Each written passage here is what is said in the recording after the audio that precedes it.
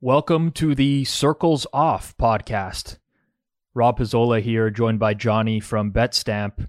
You might have noticed a name change since last week where we opened with the At Odds with podcast. At Odds, is that what we called it, Johnny? It was just At Odds, right?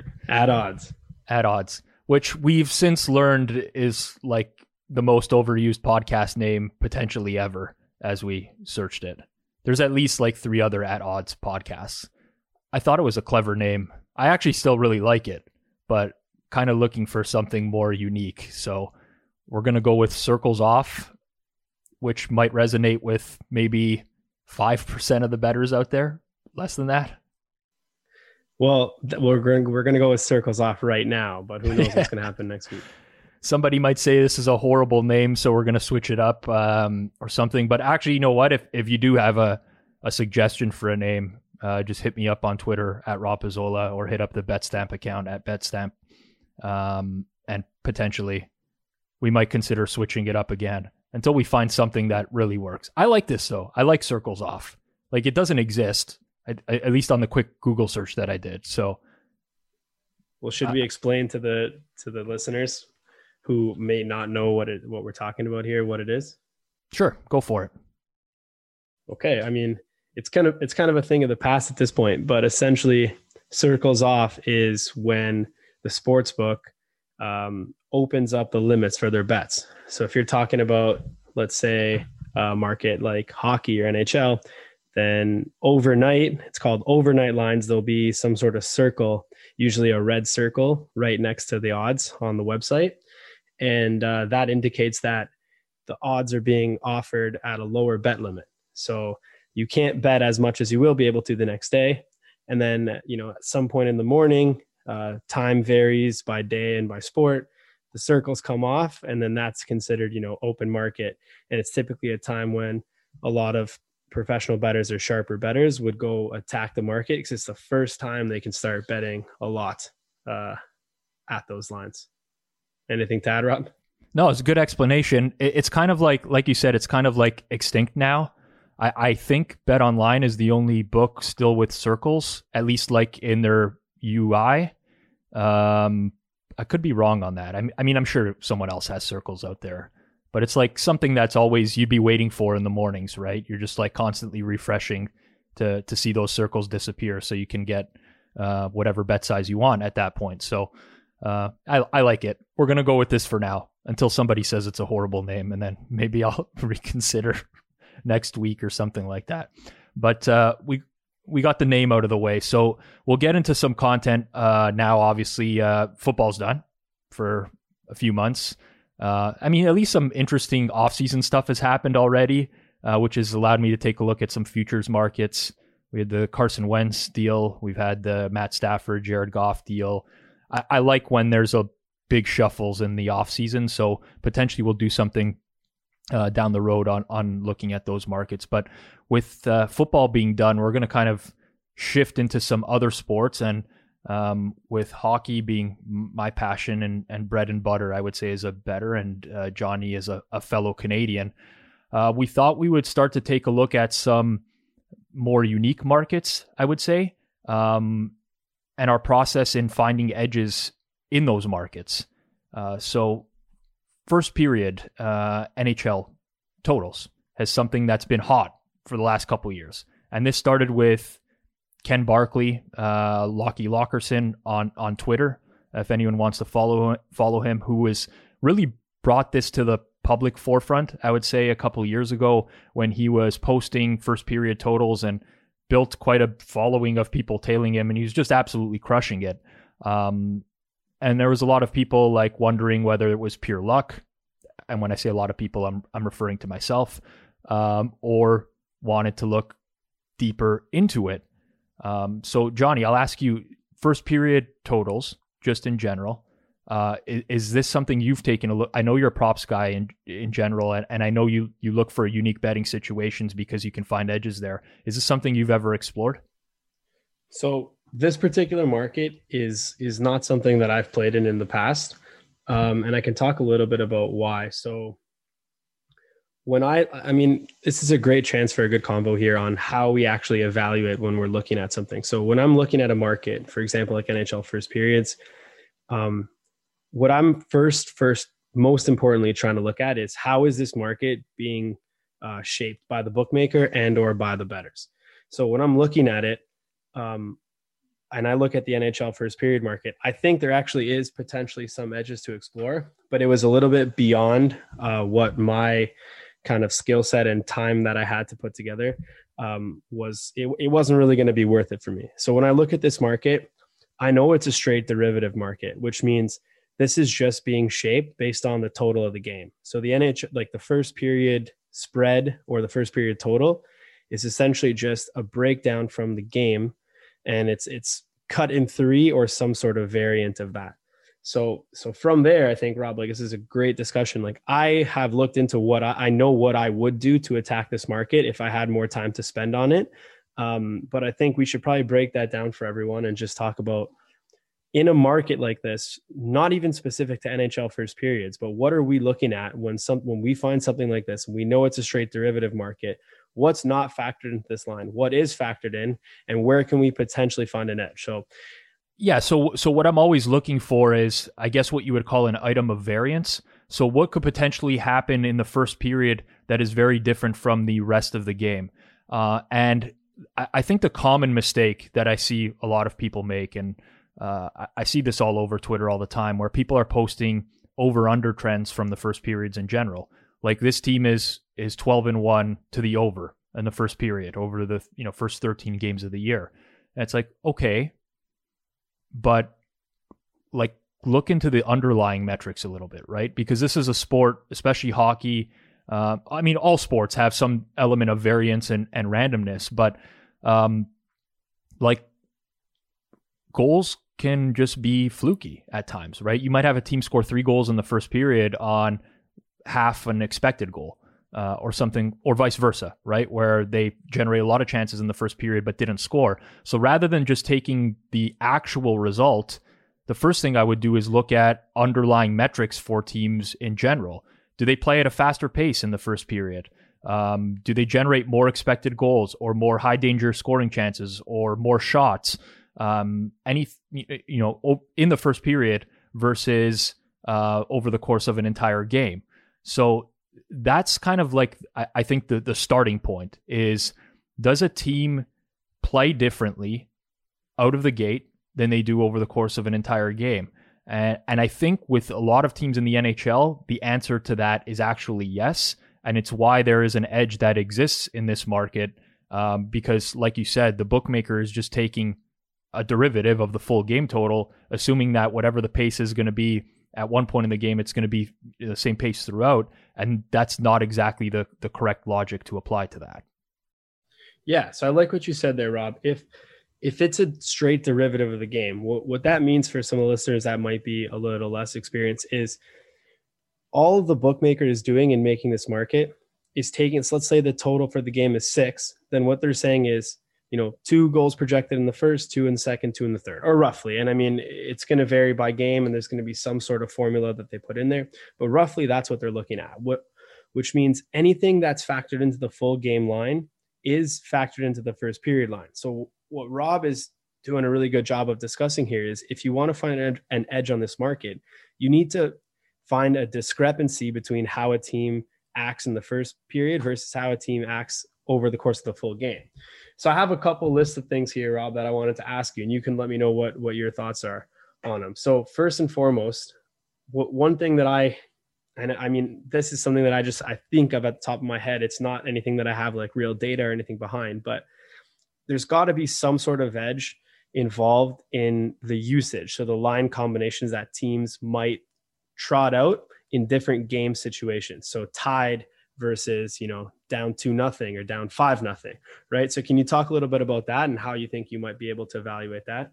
Well, for sure. I think one difference between, a full game versus just the first period alone is that coaches are more likely to use all their lines earlier on in the game relative to later in the game if they're chasing a lead or if they're ahead.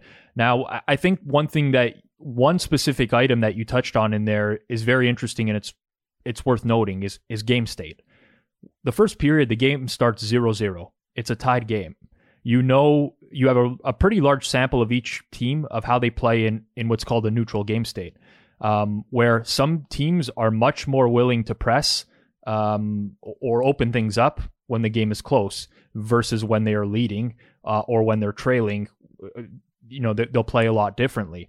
I can think off the top of my head, and there maybe a lot of people are not familiar with hockey teams in general. They don't follow the sport, but the New York Islanders would be a great example of a team that, if they're leading in a game, they're going to completely shut it down.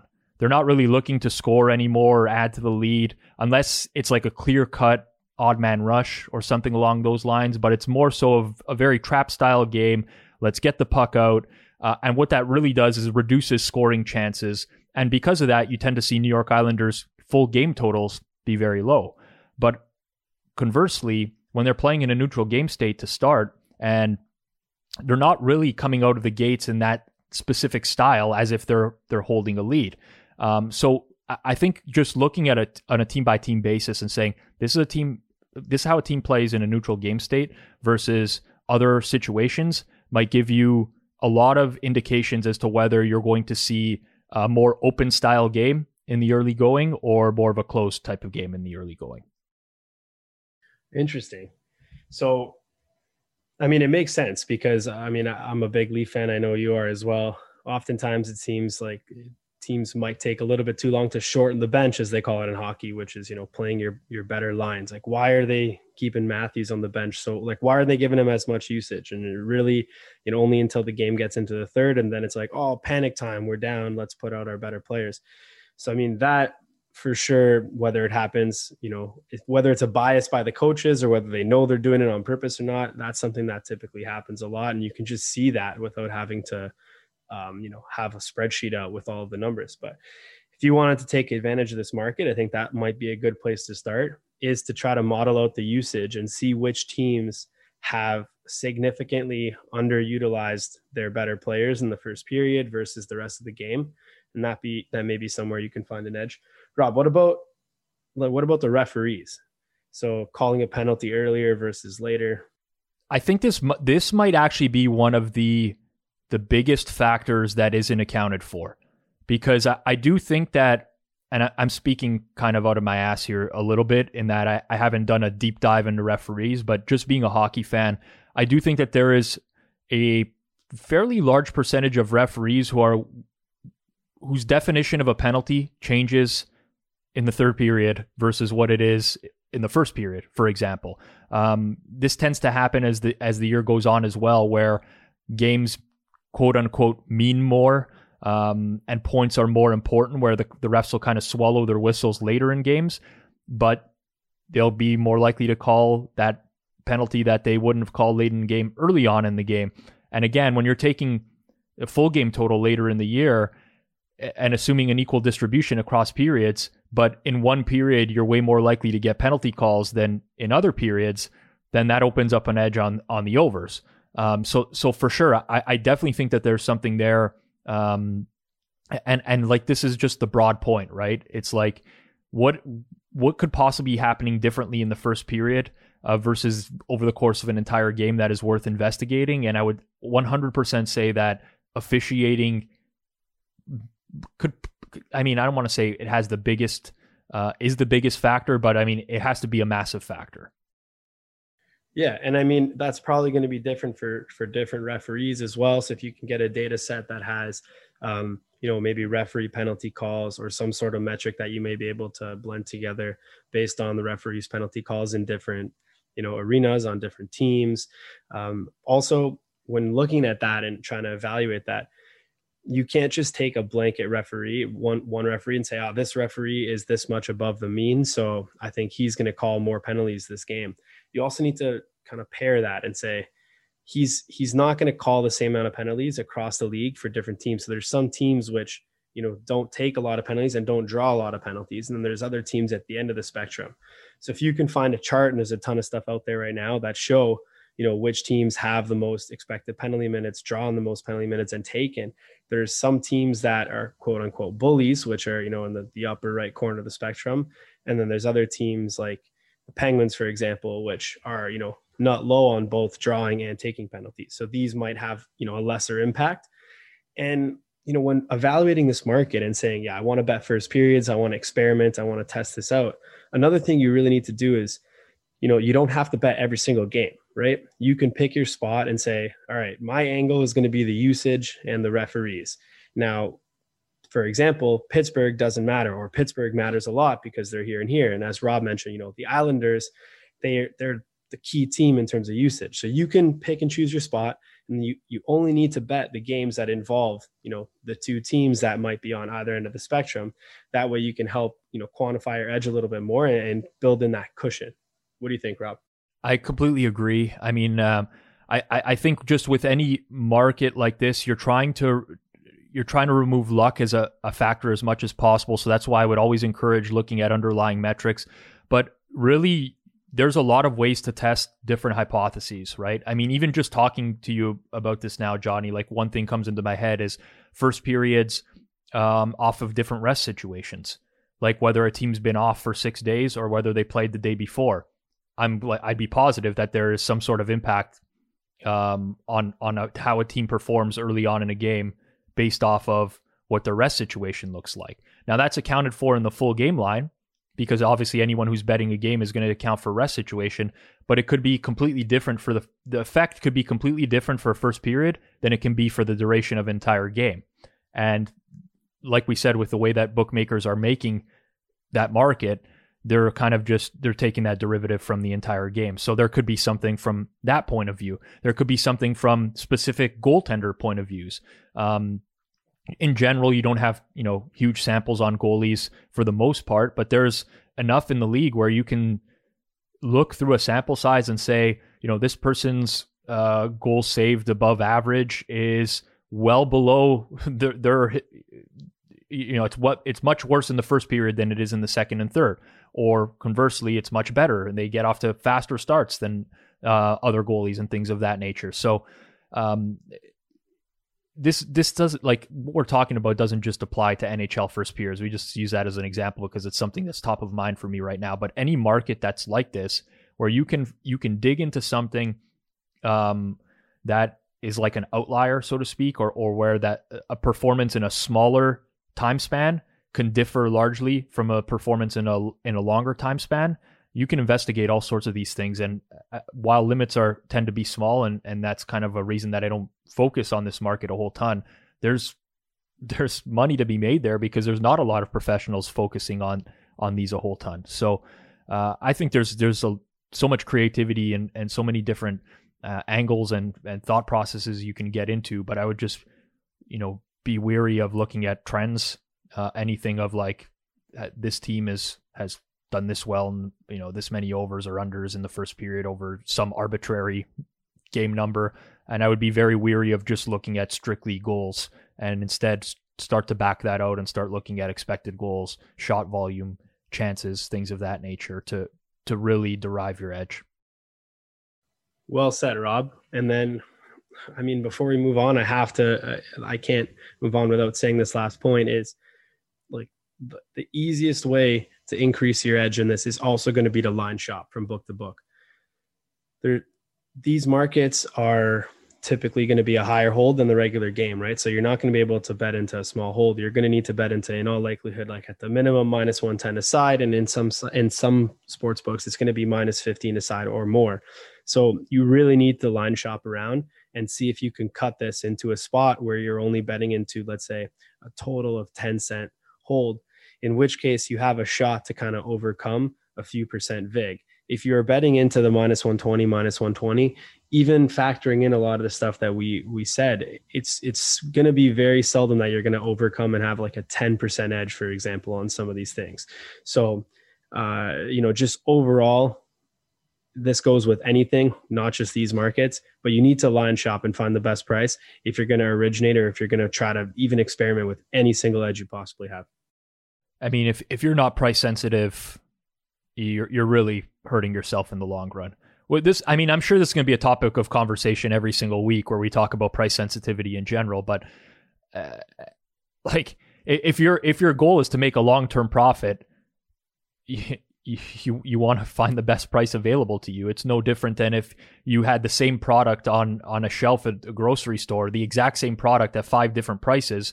You're going to want to take the one that's cheaper and go to the checkout line with that. It's absolutely no different than a real life situation. So completely echo that. I don't think I can say that enough, just in general, of getting the best of the number, and that being a huge factor in long-term success for bettors. Yeah. So obviously, guys, we're just starting off here, and we're trying to, put together some entertaining content that's also, hopefully valuable and can help people with, the thought process and finding edges in sports betting. So this is, I guess we'll call it the NHL first period discussion, how we find an edge in that. But if there's any feedback for us on the style of the podcast or anything like that, feel free to, drop a comment, send either of us a DM. And if there's anything that you think might be factored into these lines or might not be, that you've been working on, you want to touch base about it or open the discussion, send us a message for that as well. We'll be happy to connect. For sure. I think down the road, Johnny and I have talked about this off air as well. We'll be getting some guests on down the road as well to talk about these markets specifically, ones that we know excel in specific markets that can give, I guess, less generalized tips and more actuals in terms of how to beat them, which I think, that's only a positive for bettors who can hear from other bettors that are skilled in one area and have shown the ability to beat a specific market. All right, let's switch gears here into a different topic, but one that I'm very opinionated on, and I think you have some strong opinions on, Johnny, as well, but the tout industry in general. And the conversation I want to have here is one that can kind of protect the pick buyer in general. I have personally managed a tout site in the past for a year. I've learned a lot of things from that experience in general. And one thing that I've learned is that there's always going to be a market for people to buy picks, regardless of how many times you tell them, buying a pick is going to decrease their likelihood of being a successful bettor in the long term, just because now they have to overcome the vig from the sportsbook plus their pick selling cost. There's just a numerous reasons that there's always going to be this industry. People are lazy in some cases. People want someone else to be on the same side of them so that they just have that like sense of, certain, I don't want to say certainty, but, I don't know the word I'm looking for. I'm horrible with the English language in general. But what I want to talk about here is how to identify a fraud tout. Specifically, what factors we would look for, something that would catch our eye, that would immediately say to us, this person is not a winning bettor. There is no reason anyone should ever buy picks from them. And just before we get into it, there's a lot of different schools of thought on buying picks. I am not in the boat of you should never buy picks. I think a lot of people say that because they do want to protect the buyer and protect the bettor, and because 99% of pick sellers are losers in the long run and they're not doing you a service. I don't know if you agree on that, or Johnny or not, but we can talk about that further. But I'm okay if people want to buy picks, but there are specific things that they should look for from a pick seller. And let's get into it a little bit here, Johnny, because I know you have some opinions on this as well. But let's start with you. We can kind of go back and forth here with things that immediately set off alarm bells, red flags that you might see from a tout where you would say there is no way that this person wins and there's no way anyone should give this person any money. Okay, well said. We'll kick it off. I think I have one thing that I always ask, and I think I could probably identify, at least 90%, probably 99% of people who, bet on sports. I can identify if they win or lose with just one simple question. And it's a layered question with a bunch of follow-ups, but what I would like to ask and what I would encourage everyone to ask somebody who is, betting sports that is claiming they're a winner is, what sportsbook do you bet at? Or where do you bet? Asking a question like that I truly believe can eliminate, like I said, upwards of 90% of the people selling picks or the people who are, betting for a couple of reasons. And that is, most people aren't really aware that there are a bunch of sports books that are graded as recreational sports books, and they do limit players who win at their sports book. So I don't want to call out any specific sports books or anything like that, but if you're talking to a person and they say, I bet at this sports book right here. I've always bet at this one sports book, and this is where I bet and I win. I've been cleaning up and I'm up this many units and this many percentage, and 10-0 my last 10. If they bet at a sports book that is a recreational sports book and doesn't take action from winners and limits bettors who have even a slight pulse of being a winner, and this person can still bet at that sports book, then that's all you need to know, that person's a loser. And this goes with, you don't even have to ask people sometimes, because a lot of these people do post screenshots from that book. So if they have a screenshot posted somewhere in their Twitter, somewhere on their Instagram profile, or if they're kind of, touting a record based on like, look at this big win, look at this parlay cash, something like that. It's really, really tough to win long-term at one of those sports books and stay alive. So that would be your number one red flag. Yeah, I think you're kind of towing the line there and not wanting to mention sports books, and I completely get it. But I'll just give an example that, and we used to see this a couple years ago quite a bit on Twitter especially, and now this is transferred to other social mediums like Instagram and so on and so forth. But I don't know if you remember this, Johnny, but like the old 5 Dimes screenshots where the guys, would post screenshots of $100,000 plays at 5 Dimes.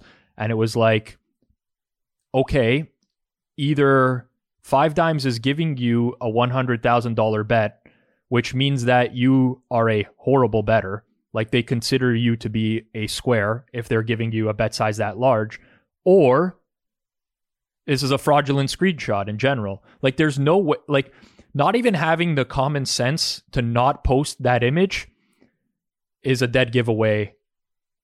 And I mean, we see it time and time again where it's just like, there's no way you're getting that amount down at this specific sports book.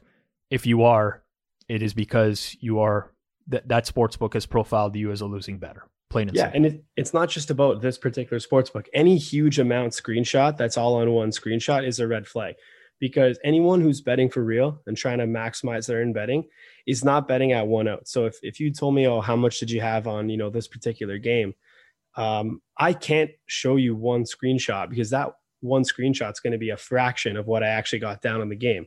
I'm trying to get down at, a book A, B, C, D, E, F. There's no way that my entire stake is coming from one. And even if it is, in some cases, it's going to be whatever the max bet is for that site. It's almost impossible to get a max pop that's above what that book is taking, unless they've purposely graded you as a recreational player or a whale player who they want to take from.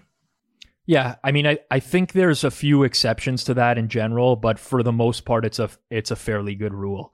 Like there's the abnormally distributed guy on Twitter who I think like came up in some poker forums or something. I don't really know his full story, but I'm fairly confident that guy wins, and he's only betting at bookmaker, like max limits at bookmaker, and that's his only out, and he just doesn't really care to line shop, but he's got enough of an edge there to win.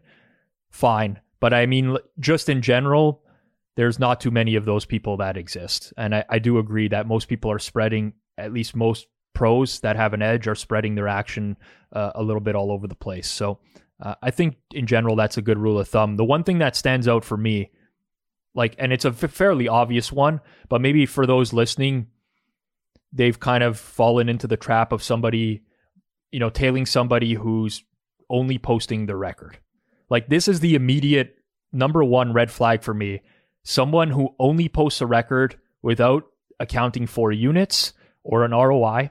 And in that same vein, someone who posts picks, public picks, without including the line of the game.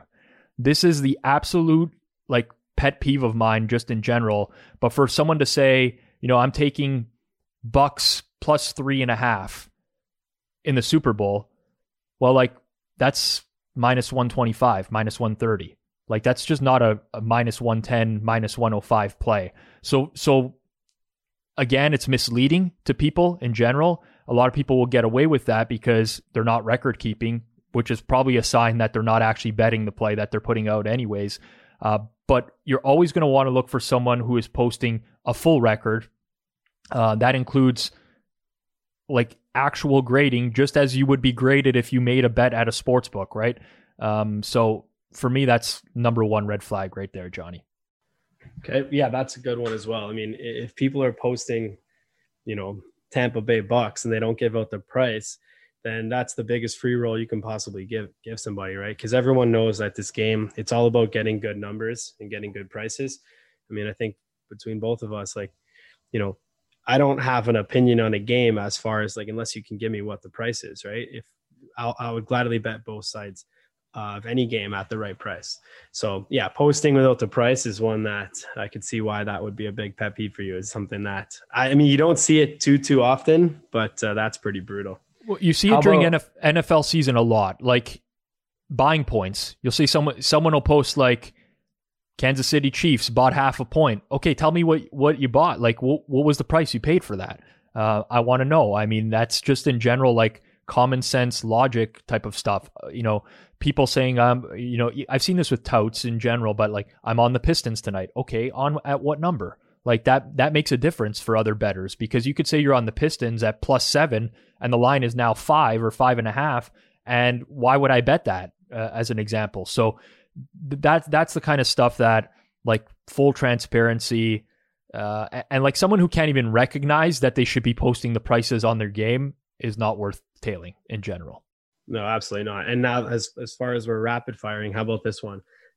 Touts or people who post their record and then say all plays -110 to -150, nothing above -150, as if that's a sin to bet above a certain odds set or above a certain odds range, and they don't really know any better. But there are people out there that do believe that. Like, I bet hockey professionally. I mean, we talked about this in the first half of the show, but I posted like a -200 loser a couple years ago where I got bombarded with people like, how could you ever lay -200 in a hockey game? And they're like showing me historical trends of like -200 being a negative ROI. And it's like, yeah, but this individual game, like the price should have been -240 and I got -200. Like, why would I not take that? This happens in baseball too. I see it all the time. Like, people are like, I never lay more than -160 in a baseball game. It's like, why?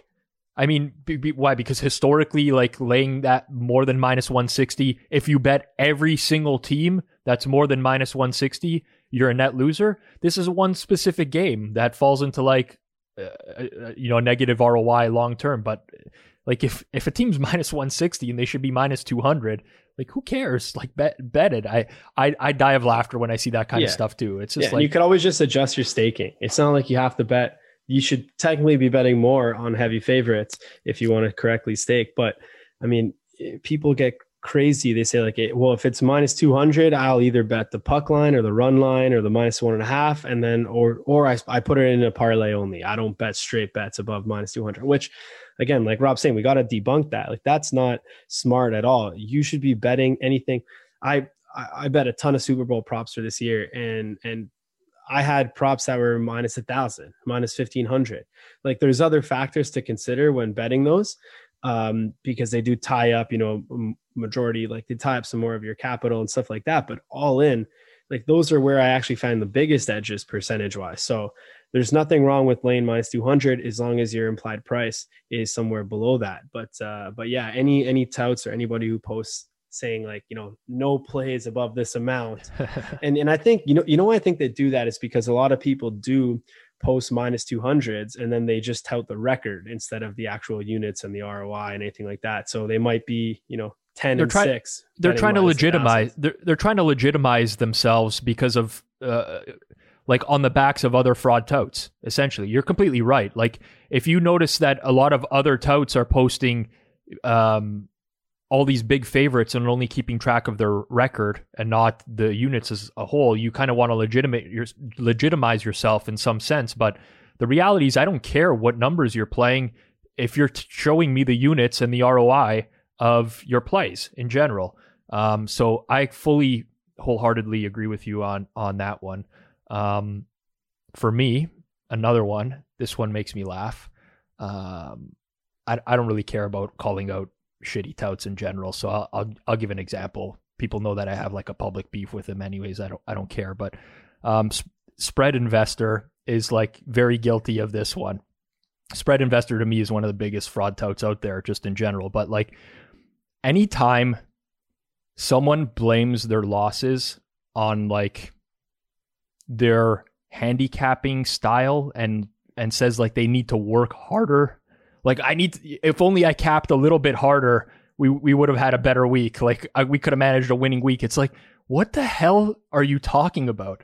Like I die of laughter when I see like these bet recaps, and it's like, I got to own up to this. It's, we had a losing week. I'm owning it, but like I'm committed to working harder. And it's like, what are you working harder on? Like, I don't you're going to crunch the trends a little bit more. You're going to dig deeper into the weather on the games. Like these are all things you should already account for. So where's the harder work coming into play?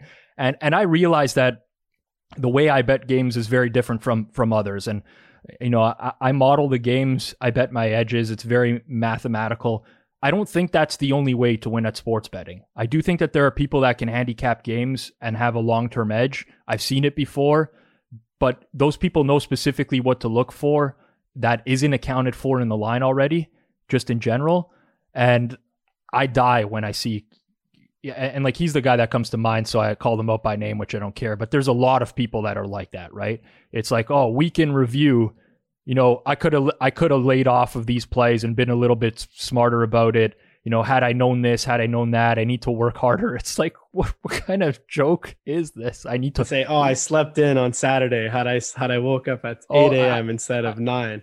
Exactly. I die at those ones, right? Like I'm going to get up a couple hours earlier every day. It's like, why? I mean, for all I know, you'd be better off sleeping a couple hours more every day and recharging your batteries or something like that. But no, that stuff is the kind, like when you see that stuff, like quite frankly, I don't have a better word to say it. It's just bullshit, right? I mean, it's all fluff. Like, so, I mean, look out for that in general.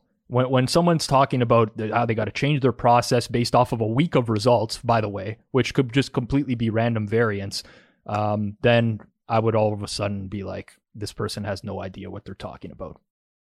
Yeah, for sure. I couldn't agree more. I mean, at that point, it's very likely that there's a lot of people just coin flipping, and they're going to have good weeks and bad weeks. It's not going to really matter whether they wake up an hour earlier, whether they drink green tea versus an Earl Grey tea that morning. So I do want to also talk about the people who are doing it a little bit more morally and doing some good work, even though they're selling picks to make an extra a bit of money on the side. I think one really good thing to look for is anyone selling picks who is keeping a proper record and who's like going above and beyond to make sure they're tracking advanced metrics. So something like closing line value, if there is a tout who, there are multiple that I know that are tracking their record and tracking their ROI, tracking the bet timing, the closing line value. And in doing all these things, I mean, listen, if you want to buy the picks from them, that's still your call, and it's going to depend on a variety of factors for you. But in doing all those things, they're definitely able to, come off a little bit better and give a sense that they do know what they're doing. If you're consistently beating the close, you're consistently moving the market, and you're honest and accurate with your record keeping, then, that's a product that, is out there in the marketplace and, should have, a bunch of subscribers. And I'll always admit that. Yeah. I mean, I agree with you. I did the Matchbook podcast with Fabian Sommer this year, German NFL handicapper, who I didn't really know much of him prior to this year, just in general, other than a few back and forths on Twitter. I don't mind like using him as an example. I'm for full disclosure for people out there, I would call Suma a friend of mine now after NFL season and being able to converse with him on a regular basis. But like, to me, there's full transparency in everything that he does. For one, he's never going to release a pick unless it's available at one of the sharp sports books. That's either BetCris / Bookmaker or Pinnacle. So right away, you can tell by where he's releasing plays from that he's serious about it. but it's the tracking, the public tracking just in general, which includes closing line value, by the way, which a lot of people should be looking at, but they just get hung up on, is this person winning or losing, ignoring the fact that this person might be suffering from some bad variance here or some good variance based off of how their closing line value is looking. Like, to me, that's an example of doing it right. And I'm not saying go out and buy his picks in general. I still believe that in the long run, most people would be better off if they just put the effort into figuring out how to beat these markets. Like, you know, I have a friend, I would call him a friend now, but he was like a Twitter acquaintance for a long while. His name is Jim Viviano on Twitter. Sorry, Jim, that I gave out your name, but it doesn't matter. Like, this is a guy that was just a regular working dude that's like 30 times this bankroll in 3 years just by like listening to information and listening to people talk on podcasts and watching videos and like just small, easy wins. And like, I still think that's the best route forwards. But there's always going to be the people that don't want to do that. And I completely get it. You're too busy or something like that. And what we're trying to do here is just really outline the people you should be avoiding versus the people that, I mean, if you are committed to buying picks, that you might want to look at. So there's a few more red flags for me, Johnny, in general. I mean, I would say that there's more than just a few more. But short-term record keeping, like that's one that gets me right away. The promotion of short-term records in the sense that's, you know, you might see a capper say, I'm 7-0 in my last 7 picks. I'm 20-1 in my last 21 NBA picks. No context. Again, you don't know if those are money lines, spreads, totals. You don't know what the closing line value was there. You have no long-term record for this person just in general. Again, there's so much variance in betting on sports that it could just easily be a lucky run. So right away, that's something that obviously if you're a tout, that's what you want to promote because people are going to eat that up in general. But that for me, as someone who would be buying picks, immediate red flag.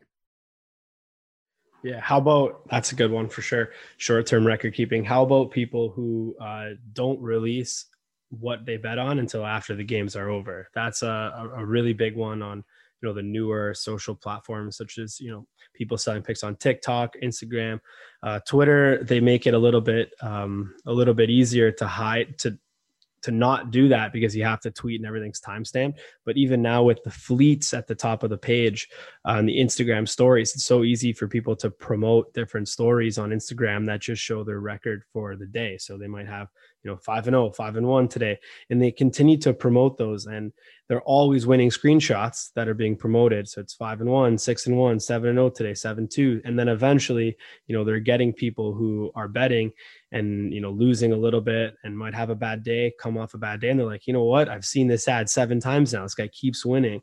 And in reality, you know, he's not winning. He's just promoting a different play, a different screenshot every single week or every single day. That's a winner. You don't have any like record to go on.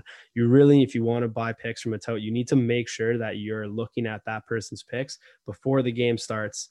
And then, you know, there's so many different things. Like if you're going to buy picks, you know, your first, like Rob said, you should definitely look to, you know, do the work yourself first. But I understand that there are reasons to do so, and the industry is always going to exist. And if you're going to do it, just make sure, you know, you're weeding out the people like that, and not necessarily like, you know, just giving people money because you saw, you know, advertising campaigns. Yep. And let's keep going here. This is I like this conversation in general. It gets me fired up a little bit. Rapid fire. Let's go. This is something you should be cautious of just in general. But there's a very easy way to run a scam if you're a pick seller. And this is very simple. Start a new Twitter account. Start a new Instagram account. Very small following. Publicly post your plays. Delete losers after the fact. No one ever knows. Unless somebody's screenshotting them or something along those lines, which no one's doing because the following is so small at first. If you just regularly post plays and delete losers after the fact, you can easily make it seem like you have a much better record than you do when you finally start to gain some traction. And this happens all the time. Like it's the most common scam that's out there right now, in my opinion. I see it all the time on Twitter. I'm not a huge Instagram guy, but I know that exists on Instagram as well. So be very cautious of the newer accounts. I mean, when you check a Twitter account, you can easily check the date in which they joined.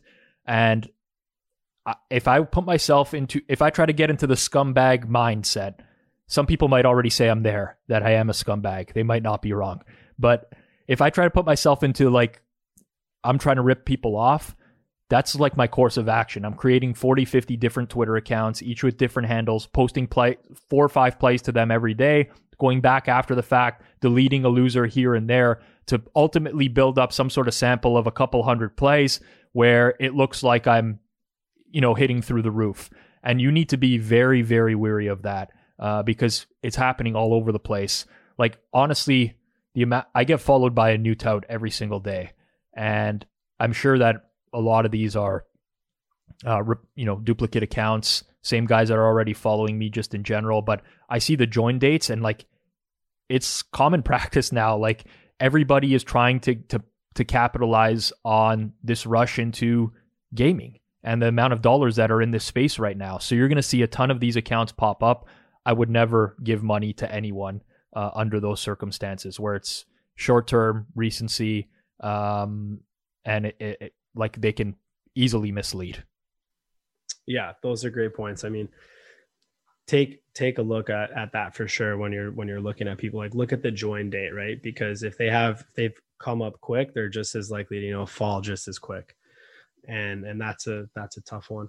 How about the people who it's similar to what you mentioned earlier on people who give out picks without the odds attached, without the line attached. But I think one step worse than that is people who give out picks with stale odds attached. Oh, so man.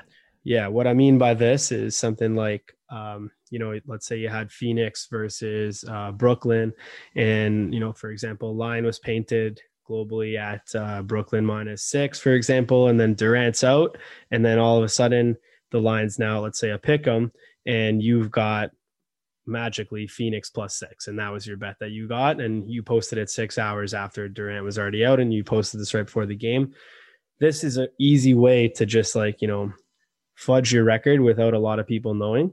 It's something that, I mean, if we're calling out people, I don't even want to, I called him out on Twitter before, but that guy, Greg Patterson, or Peterson, I'm not sure how you pronounce it, but he was essentially picking every single college basketball game. I think he's still doing it. His record, he's up 7,000 units or 69,000 units, but really it's quite obvious as to what he's doing. He's just posting his picks before, the tip off of the games.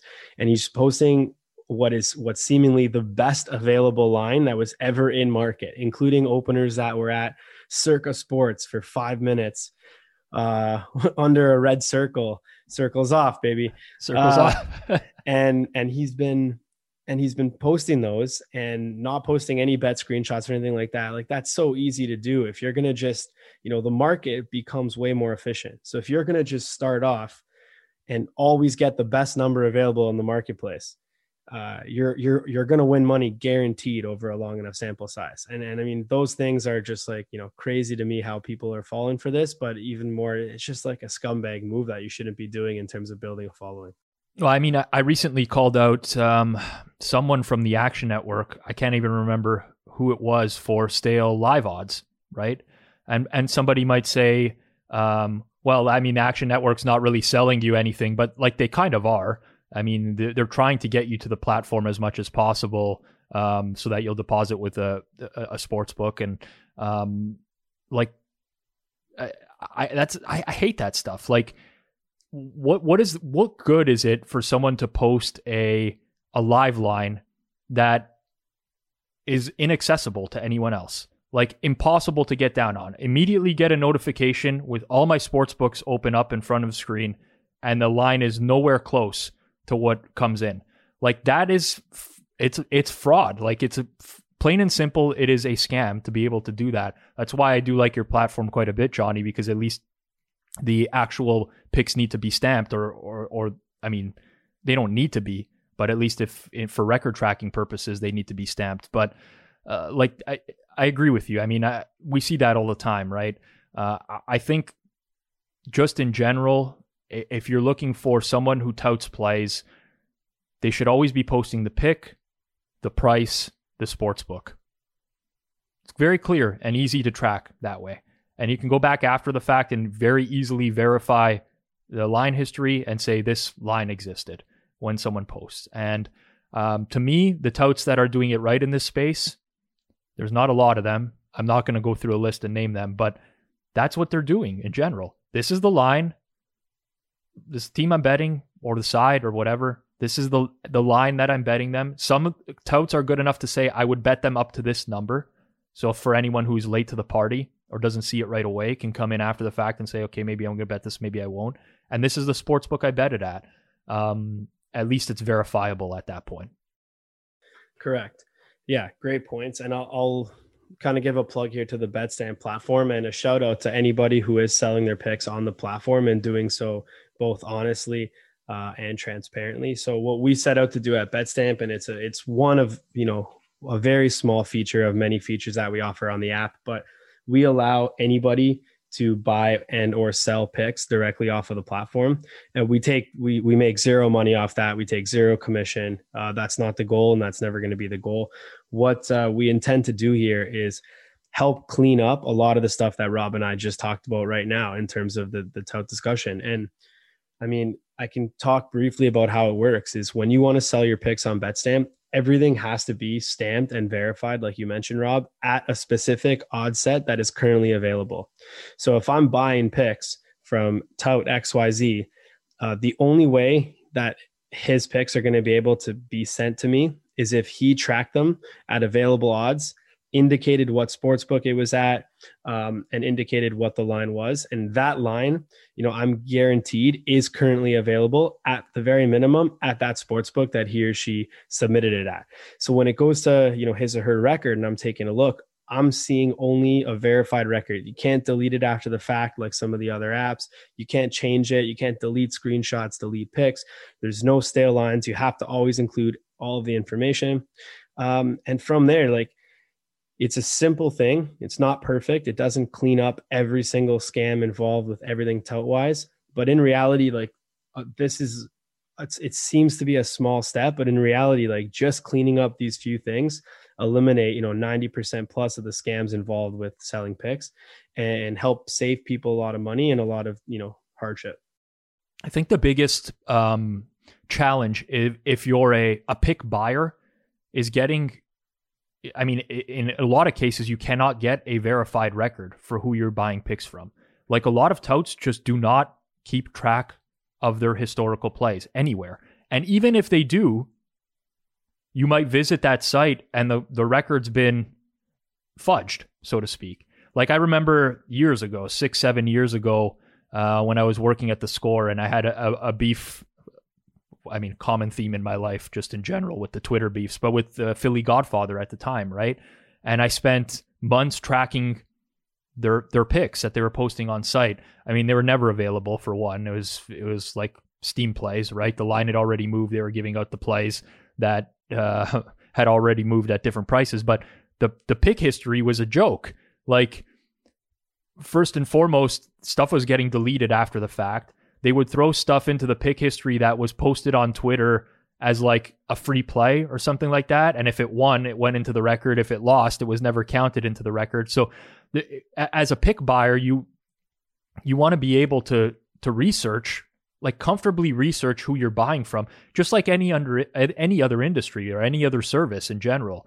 And you have review sites as an example, right? Where other people review this person or so on and so forth. You can use that to help you inform your decision. But I think that's the biggest thing that I like about the BetStamp platform in general, is just being able to actually filter the handicappers by like closing line value, short term, long term. What sports are they betting? Going through their actual verified plays, because that just doesn't exist elsewhere, or at least where it does, you can't really trust it. So that's kind of why I like what you guys are doing in general. Like you said, I don't think you can clean up all the garbage in the space, but it's a step in the right direction at least. And that's all I can say. I don't want to do an infomercial for you here, Johnny, but I use your app every day. So if you are a pick buyer, at least you can do your due diligence and feel comfortable about who you're buying from. Yeah, you can also check what time of the day the bets are placed because everything's timestamped. So that's a big deal as well for a guy like me to know is, was he betting or was he or she betting overnights or right before the game? It's just, anybody who bets and is listening to this right now, you get it. You understand kind of what the deal is. And, I guess we can end it here for now. But, if you are looking to buy picks, like we said, first and foremost, try elsewhere and try to do your thing on your own. But if you want to, those are the things you can look for. And I guess that's all we can really give at this point. Yeah. I mean, and anyone can hit me up on Twitter at any time. And if they're, if they have someone on their radar who they're not sure about, I'm very confident in my ability to pick out a scammer just by looking through their profile in general. Like the pinned tweet from 3 weeks ago with a winner is like one of the dead giveaways right away as well. Like is it a parlay winner or a regular straight? It doesn't matter, but whoever's pinning winner tweets, like they're obviously trying to sell you on something. Yeah, I mean, we could honestly probably do another 2 hours on this. It would get very stale for people very quickly. So it's probably a good time to cut it off. But if you're selling picks and you're listening to this right now and you feel you are being transparent and getting not a fair shake because of the way that the industry is shaped up, then we also invite you to sell through Betstamp. We help automate the process. We don't take any commission or anything like that. So last plug before we go is if you do feel you've been given like an unfair shake because of how the industry is, then, hit me up on Twitter. We'll be happy to get you set up and at least attach some sort of credibility and kudos to, for doing it the right way, being a good person. Anything else, Rob, that we wanted to hit? I mean, how was your Super Bowl? My Super Bowl was okay. You probably had a better Super Bowl than me. Man, I got so tilted by that guy posting the anthem time. Like I was really, really tilted by that because every year you can kind of, with Super Bowl props in general, there's always some sort of steam that you can piggyback off of where you know that somebody knows something. I can piggyback off of this. Like there's outs that take way too long to move their anthem times or move their Gatorade prop color odds or whatever it may be, right? I mean, this happens in like other markets too, like the Golden Globes and stuff like that, where you see someone move from like plus 350 to minus 350 in the span of 10 minutes. And I mean, you can't bet a whole lot on that elsewhere, but you can pick off some stale numbers. So like for that anthem guy to just just to ruin it for everyone, because like then he just gets canceled everywhere. I don't know what he thought he was doing. Like I'm so puzzled by this entire situation. Like I don't understand, but man, that was so tilting. And that kind of ruined the Super Bowl for me because I get down a lot on the anthem time every year. I've posted some tickets in the past publicly before that I should probably delete because they've been some big numbers. But that's like a nice source of income for me every year that I didn't have. So that kind of angered me, but overall I did fairly well. I didn't have a lot of props. I know you were in Vegas, Johnny. You went hopping from casino to casino. That's not really my thing. But how did you end up doing overall? It was good. Game was good. Everything was okay. It's one of those weird games. We talked about this last week where, you can get down so much more than you can on a regular game. So you really have to be careful with, your risk exposure and minimizing that. So I think based on the risk exposure that we wanted to take and the amount that we were able to get down, it was a good Super Bowl. But obviously when the game kind of goes like that and it's a, nut under game, Mahomes doesn't even throw a touchdown pass, a lot of different things happen. You always wish, it's damn, should have had more in play, should have had, a higher ROI day, but can't complain about winning money. It was a good year and a good way to close off the football season. That guy with the anthem, man, I think he probably was just not as experienced in the betting markets and in knowing that, that was going to cancel everything, because he did kind of post it, I think, not even with a malicious intent. It was more like, hey, here, bettors, like I found something sweet that you guys can take advantage of, not knowing that. I mean, A, most people already had that, and B, once that gets public info, books are going to void all over the place. Right. So like, I mean, he posted that 2 hours after I got my bets in, just in general. And after we started to see the offshores moving a little bit, based off of, I guess, early info or whatever. And lines off the board. It was gone everywhere by the time. Of course, by the time. Anyway. And I agree with you. I mean, I think that was just like a inexperience. He really had no idea what he was doing. I do think that he, in his heart, had like good intent and wanted to try to help people win money. So I completely get that. Like, and I feel bad for the guy that's getting like, there's some lunatics on Twitter that are like sending this guy death threats, and like I'm frustrated. I'm angry. I get why, but like some people really took it over the top in general. But then what really bothered me and aggravated me is like people coming to his defense and doubling down on like what he did, right? Like this guy's, helping you. And like there's this industry is filled. It's literally littered now with people who have no idea what they are talking about and have been thrust into the forefront in like a gambling media role that are absolutely clueless. It's embarrassing, for one. And then to just like, I understand that there's friendships in this space and you want to come to the defense of someone you might consider your friend, but like get a clue. Like Professor Plum called, he said, get a clue.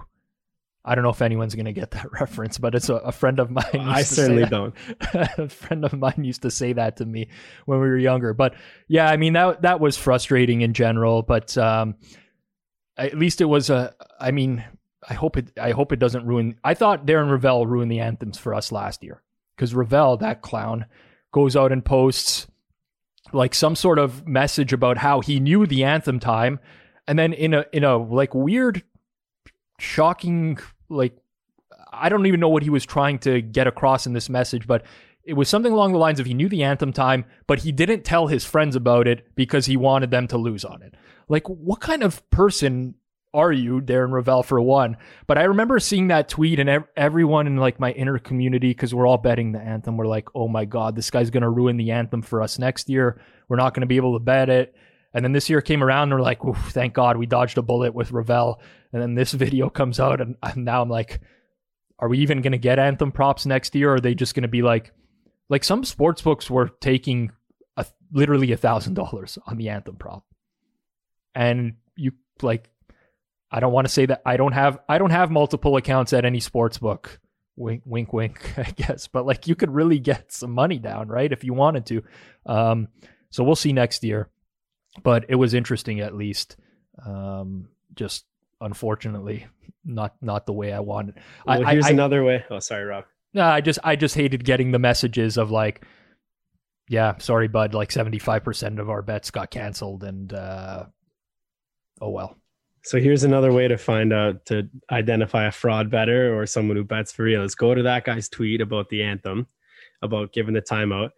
Look through all the people who are really pissed about it. And then those are the people who bet for real. And then look through all the people who are saying, wow, amazing. Thanks so much for this info. And those are the people who don't bet. So there's another way. It's true. Hey, how about that guy who, the fan, I mean, the story, I don't know how much validity there is to it, but someone who allegedly bet, he got down a cumulative, I think it was 50K, he said, article was reported, he got 50K down at Bovada at plus 700 for a fan to run on the field. And then he ran on the field himself. What do you think of that one? I mean, I 100% believe that. So I took a very early stance on that situation.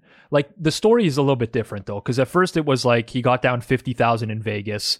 I don't know whether he thought Bovada's on the strip or something in Vegas, but it's Bovada not. LV on the strip. Bovada on the strip. But no, like I was responding to people right away saying, I don't think that this is bullshit. Like I bet a lot of these weird markets around the Super Bowl. I know the limits that some sports books take. Some people are like, oh, it'd be impossible to get this kind of money down. Not like a concerted group effort around getting down money on a prop. You could easily do it. And I mean, I know friends that are traders for offshore sports books, good friends of mine. Super Bowl Sunday comes, like, there's so much going on from a money perspective. I mean, 50,000, while it seems like a lot, I mean, it's like a drop in the bucket to what a lot of sites are taking on a Super Bowl Sunday. So that can easily go unnoticed. And by the time it is noticed, like, it's kind of too late. Or, I mean, it's way easier than people think to get that type of money down, is what I'm trying to get at. And on like, the Super Bowl. On the Super Bowl, there was so much commentary of like, there's no way, like, you know, who's accepting that type of money? Like, as someone who bets the anthem every year in a short time frame, I can tell you, you can get down way more money than people believe. And it's like, oh, the line would have moved on him. It's like, no, that's not the way. No. Like, someone has to someone's manually moving that market. And when you're a trader, a props trader on Super Bowl Sunday, there's like 1,000 markets you're handling. So you're not going to see this in real time. Most people don't see this in real time. They don't see it till after the fact. So yeah, so the max bets, I think, on that would have been under 1,000 per one account. But as referenced in the story, you had a lot of buddies and stuff that went down. It makes sense that if you had a variety of offshore sports books and a variety of different friends or aliases to place bets under, you could have ellipsed that amount no problem in terms of the 50 grand. It would take probably about 55 total bets, and that's without referring any money to a trader, right? So that's the other thing that doesn't really get factored in, is people are looking at that max bet button, but not factoring in that, you know, I doubt that guy has a sharp graded Bovada account. And I mean, listen, maybe a few of the people did, but for the most part, if he's willing to do kind of a stunt like that, in all likelihood, it's either a fresh new account or it's an account that's lifetime in the red. So to submit anything he had in the account and submit that to a trader on a prop that was fan on the field at plus 700, there's likelihood that the trader would have accepted, you know, a 5-dime, 10-dime bet on that anyways from a single account. Entirely possible. I mean, it was definitely within the realm of possibility at the time when I first read the story. And now I'm like, I don't know if Bovada put out a statement or anything like that. I think they put out a statement that they canceled all the bets on both sides. Which they're fully within their right to do so. I mean, with any sports book, there's terms of service. I've never encountered a sports book in the history of betting where multi-accounting is allowed or something along those lines. So fully within their rights, but I think that I saw that they ended up refunding the losers of that prop as well, saying that the kind of like the outcome was predetermined, which is a smart move on their end. They get some PR out of it, but just in general, I think it's a good move for the player in general. But I mean, yeah, we always see kind of these stories where people act as experts, I guess, in the matter of like, oh, it's impossible, like this and that. There's no way he bet 50,000. I'm like, well, I mean, I think it's very, very possible. I don't know. That's just my take on it. I think people don't realize what you can get down in the sports world sometimes. From a single account? No, you can't. On one, and then you can't. So that's, I think, if people were referring to that, then you're absolutely right. You could just look at the limits and infer there. But as to Rob's point, if there's a will, there's a way. And if you were going to do a stunt like that and you needed to get 50 grand down, I mean, absolutely, you could do it.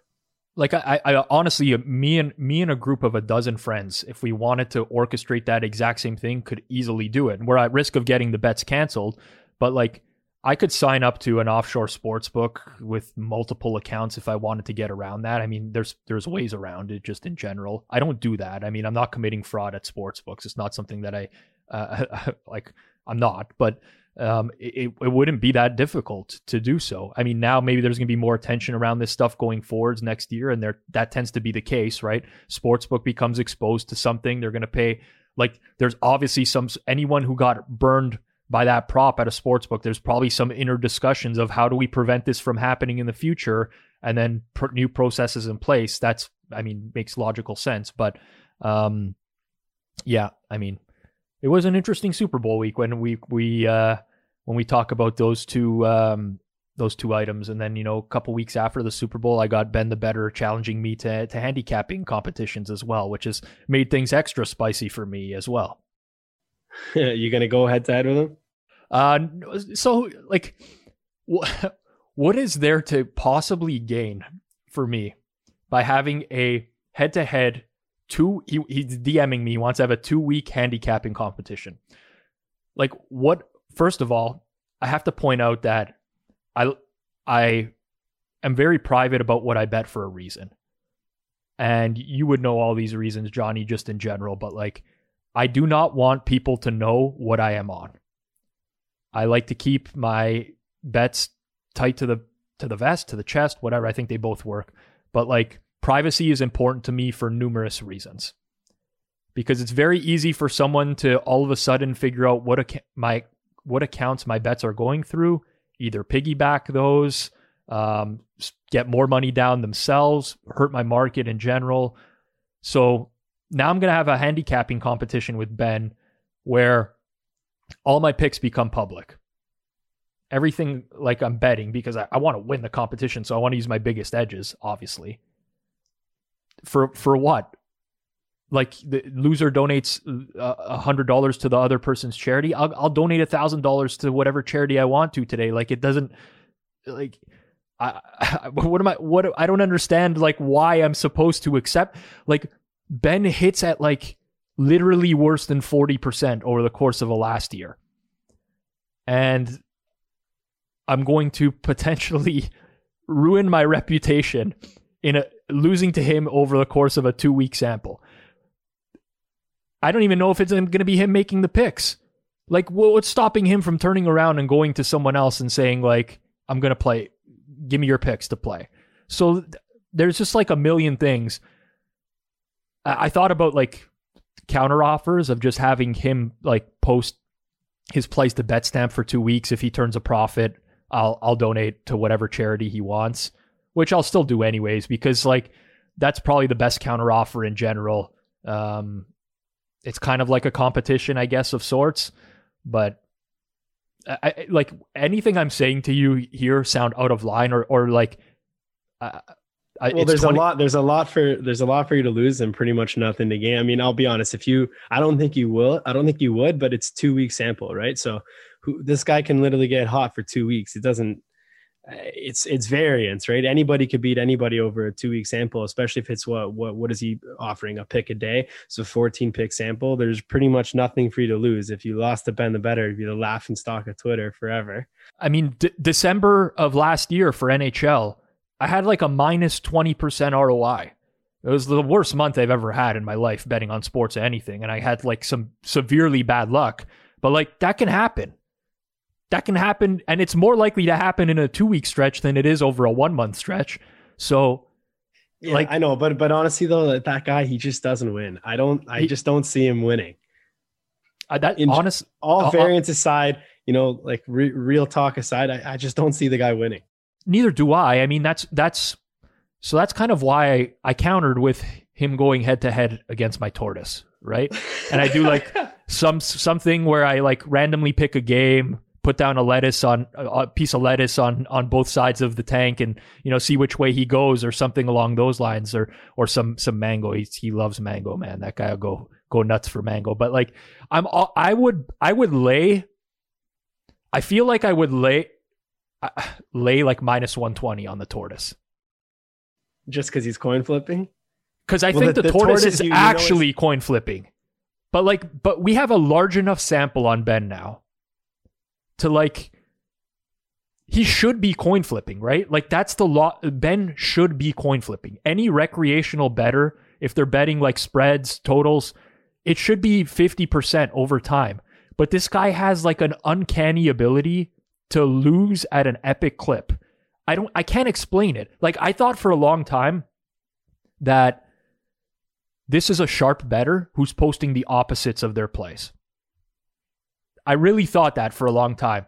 Ben is real for people who don't think he's real, or for people who think that I'm Ben. I can assure you I'm not Ben. I know his name. I know where he lives. He is a real person. Not going to tell you how I know these things. That picture you've seen of him before that he's posted, that's him. It's a real guy. Exists. This is unbelievable that someone could lose at this clip. A real human. And that's why, like, yeah, I think I'd lay that price with the tortoise, man. I really do. I think any random, like anything that's coin flipping. He just gets the worst prices also on anything he bets. I mean, listen, I think at the end of the day, like it's a coin flip. The tortoise is a coin flip. I'd book that at even odds. But I mean, yeah, who knows? That would be, that would be a cool challenge.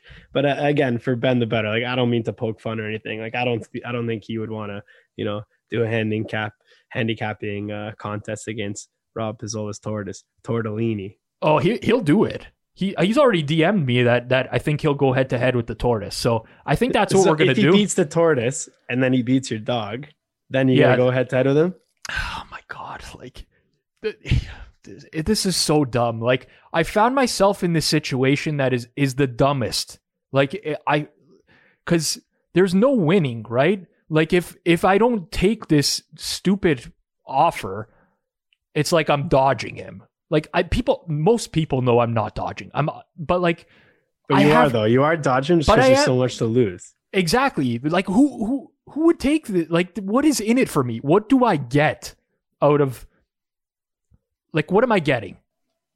No, nothing. And if you beat him, everyone's just going to say, oh, congrats. You beat Ben the Better. You could have beat him you could have just made 0 picks and he would have lost money and you would have beat him 0 to negative. Exactly. Like I'm in a situation that is now a no-win just because this guy decided to tag me in a tweet. Like there's nothing I can do. I already got the Ben loser army after me. Like, oh, you're dodging him. Like he's scared of you and whatever. And it's like, oh my God. Like I don't have the time to deal with this. Like I don't have the time. I would kill for more hours in the day. And instead, I'm worrying about tweeting some random goof, like in a handicapping competition.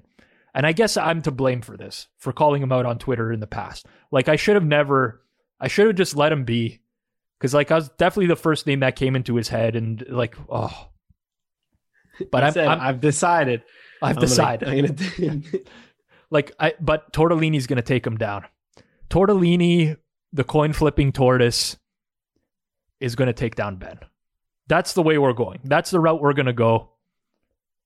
And I'll do like a 2-to-1. I'll donate double whatever Ben is willing to donate to my chair. I'll donate 5 times whatever he's going to donate to my chair. I don't even know if Ben has any money. This is a thing. Like if we could make this an amount of money that would get my juices flowing, I'd be very interested in this because I have a huge edge. But the problem is, I could never guarantee now. Like, I know that Ben has no money. The guy's begging for like Bitcoin tips on his Twitter, right? Like, I don't mean, I'm sorry to come across as like, I'm coming across like a real ass right now. I don't mean to, but like, I know that he's not wealthy, and like he's a younger guy. Like he's just video gamer and he's doing what he can. And if he were to agree to like a $10,000 competition or something like that, I know it's not him that's making the plays. He's getting them from somewhere else. So now I'm not even I'm not operating within the constraints of the competition anymore. So there's no way I can make this work for me. Like do you disagree with me? Like, is there something there's no way it works. The only way is it's just for entertainment value. He's gotta take down Tortellini. He's gotta take down your dog. And then if he does that, you gotta grant him his respect though. If he goes 2-0, you gotta grant him his respect and give him a challenge. If he goes 2-0 against animals, then I have to give him a challenge. Like, listen to what you're saying right now. You know me. You know me well enough. Then he can't face your tortoise. You got to give him like a path to get there. If you can give him a path, say, okay, Ben, listen, if you have a winning month, I'll do it. Or he's probably making some good money on his Patreon now too. He's got a lot of subscribers. Yes, Ben has a real business. Ben has to embrace that he is a horrible bettor. Like people will buy his picks just to purely fade him. I'm not joking. I have friends that do this. This is not a joke. Everyone knows that. I would never advise this. Like, I won't. I don't even know if I should advise this but you have to wonder what is at play here for someone to go 40% less than 40%, by the way. We did the record keeping recently over an entire year. It's almost impossible. I mean, anyways, I don't know what to do. I have to give this more thought because like this is so dumb. It's the dumb. I've been dragged into these stupid things before. I always get dragged into these competitions. Like, and what do I get out of it? Like, I want someone wealthy, like, and I want a long-term competition. That's what I need. A wealthy square in a long-term competition. If I could go head-to-head with Spread Investor over the course of like a year with a minimum of like 500 plays, name the amount. you know what I'm saying? Like, but 2 weeks, everything to lose on my end for $100 donation to my chair. It's not that I don't want Diabetes Canada to have money. I'll donate the money. I don't care. I don't care about that. Yeah, it's a lot to lose. We get it. It's okay, Rob. You're not scared of him, but it is what it is. I kind of am though. Like you would, even if you're like Billy Walters would be kind of even slightly scared. Because everything is at stake for you. Yeah. I will never be able to live that down. Never. So I'm not going to lie. Yeah, you're right. Because you basically be laying like 100,000, right? And then it's like, can I beat this guy in a 2-week challenge? Because you're laying so much to win nothing. Well, I mean, we've talked about this a lot already, but yes, like I am scared. Like I'm not going to sit here and say I'm not scared. I am 100% scared that that he could catch lightning in a bottle and have a great 2 weeks, or that I could have a poor 2 weeks. And the worst part about it is that, like, if I lost to Ben in 2 weeks and it was you, Johnny, like, I know that you would just know it's just variance, right? You'd be like, well, you got unlucky and whatever. But 90% of gamblers, like sports bettors, they don't think like that. They're not going to say, oh, it was, you just got unlucky and you lost and it was some bad variance. I'm going to get buried for like, what? Anyways, we can end on that. I mean, I'm going to have to mull this over a little bit because I can't believe you dragged me into it. All right. A power Let's move end on Ben. this. Let's end on this. Thank you for listening to Circles Off at Odds. New name coming. Maybe not, but we appreciate you guys listening, and we'll see you next week.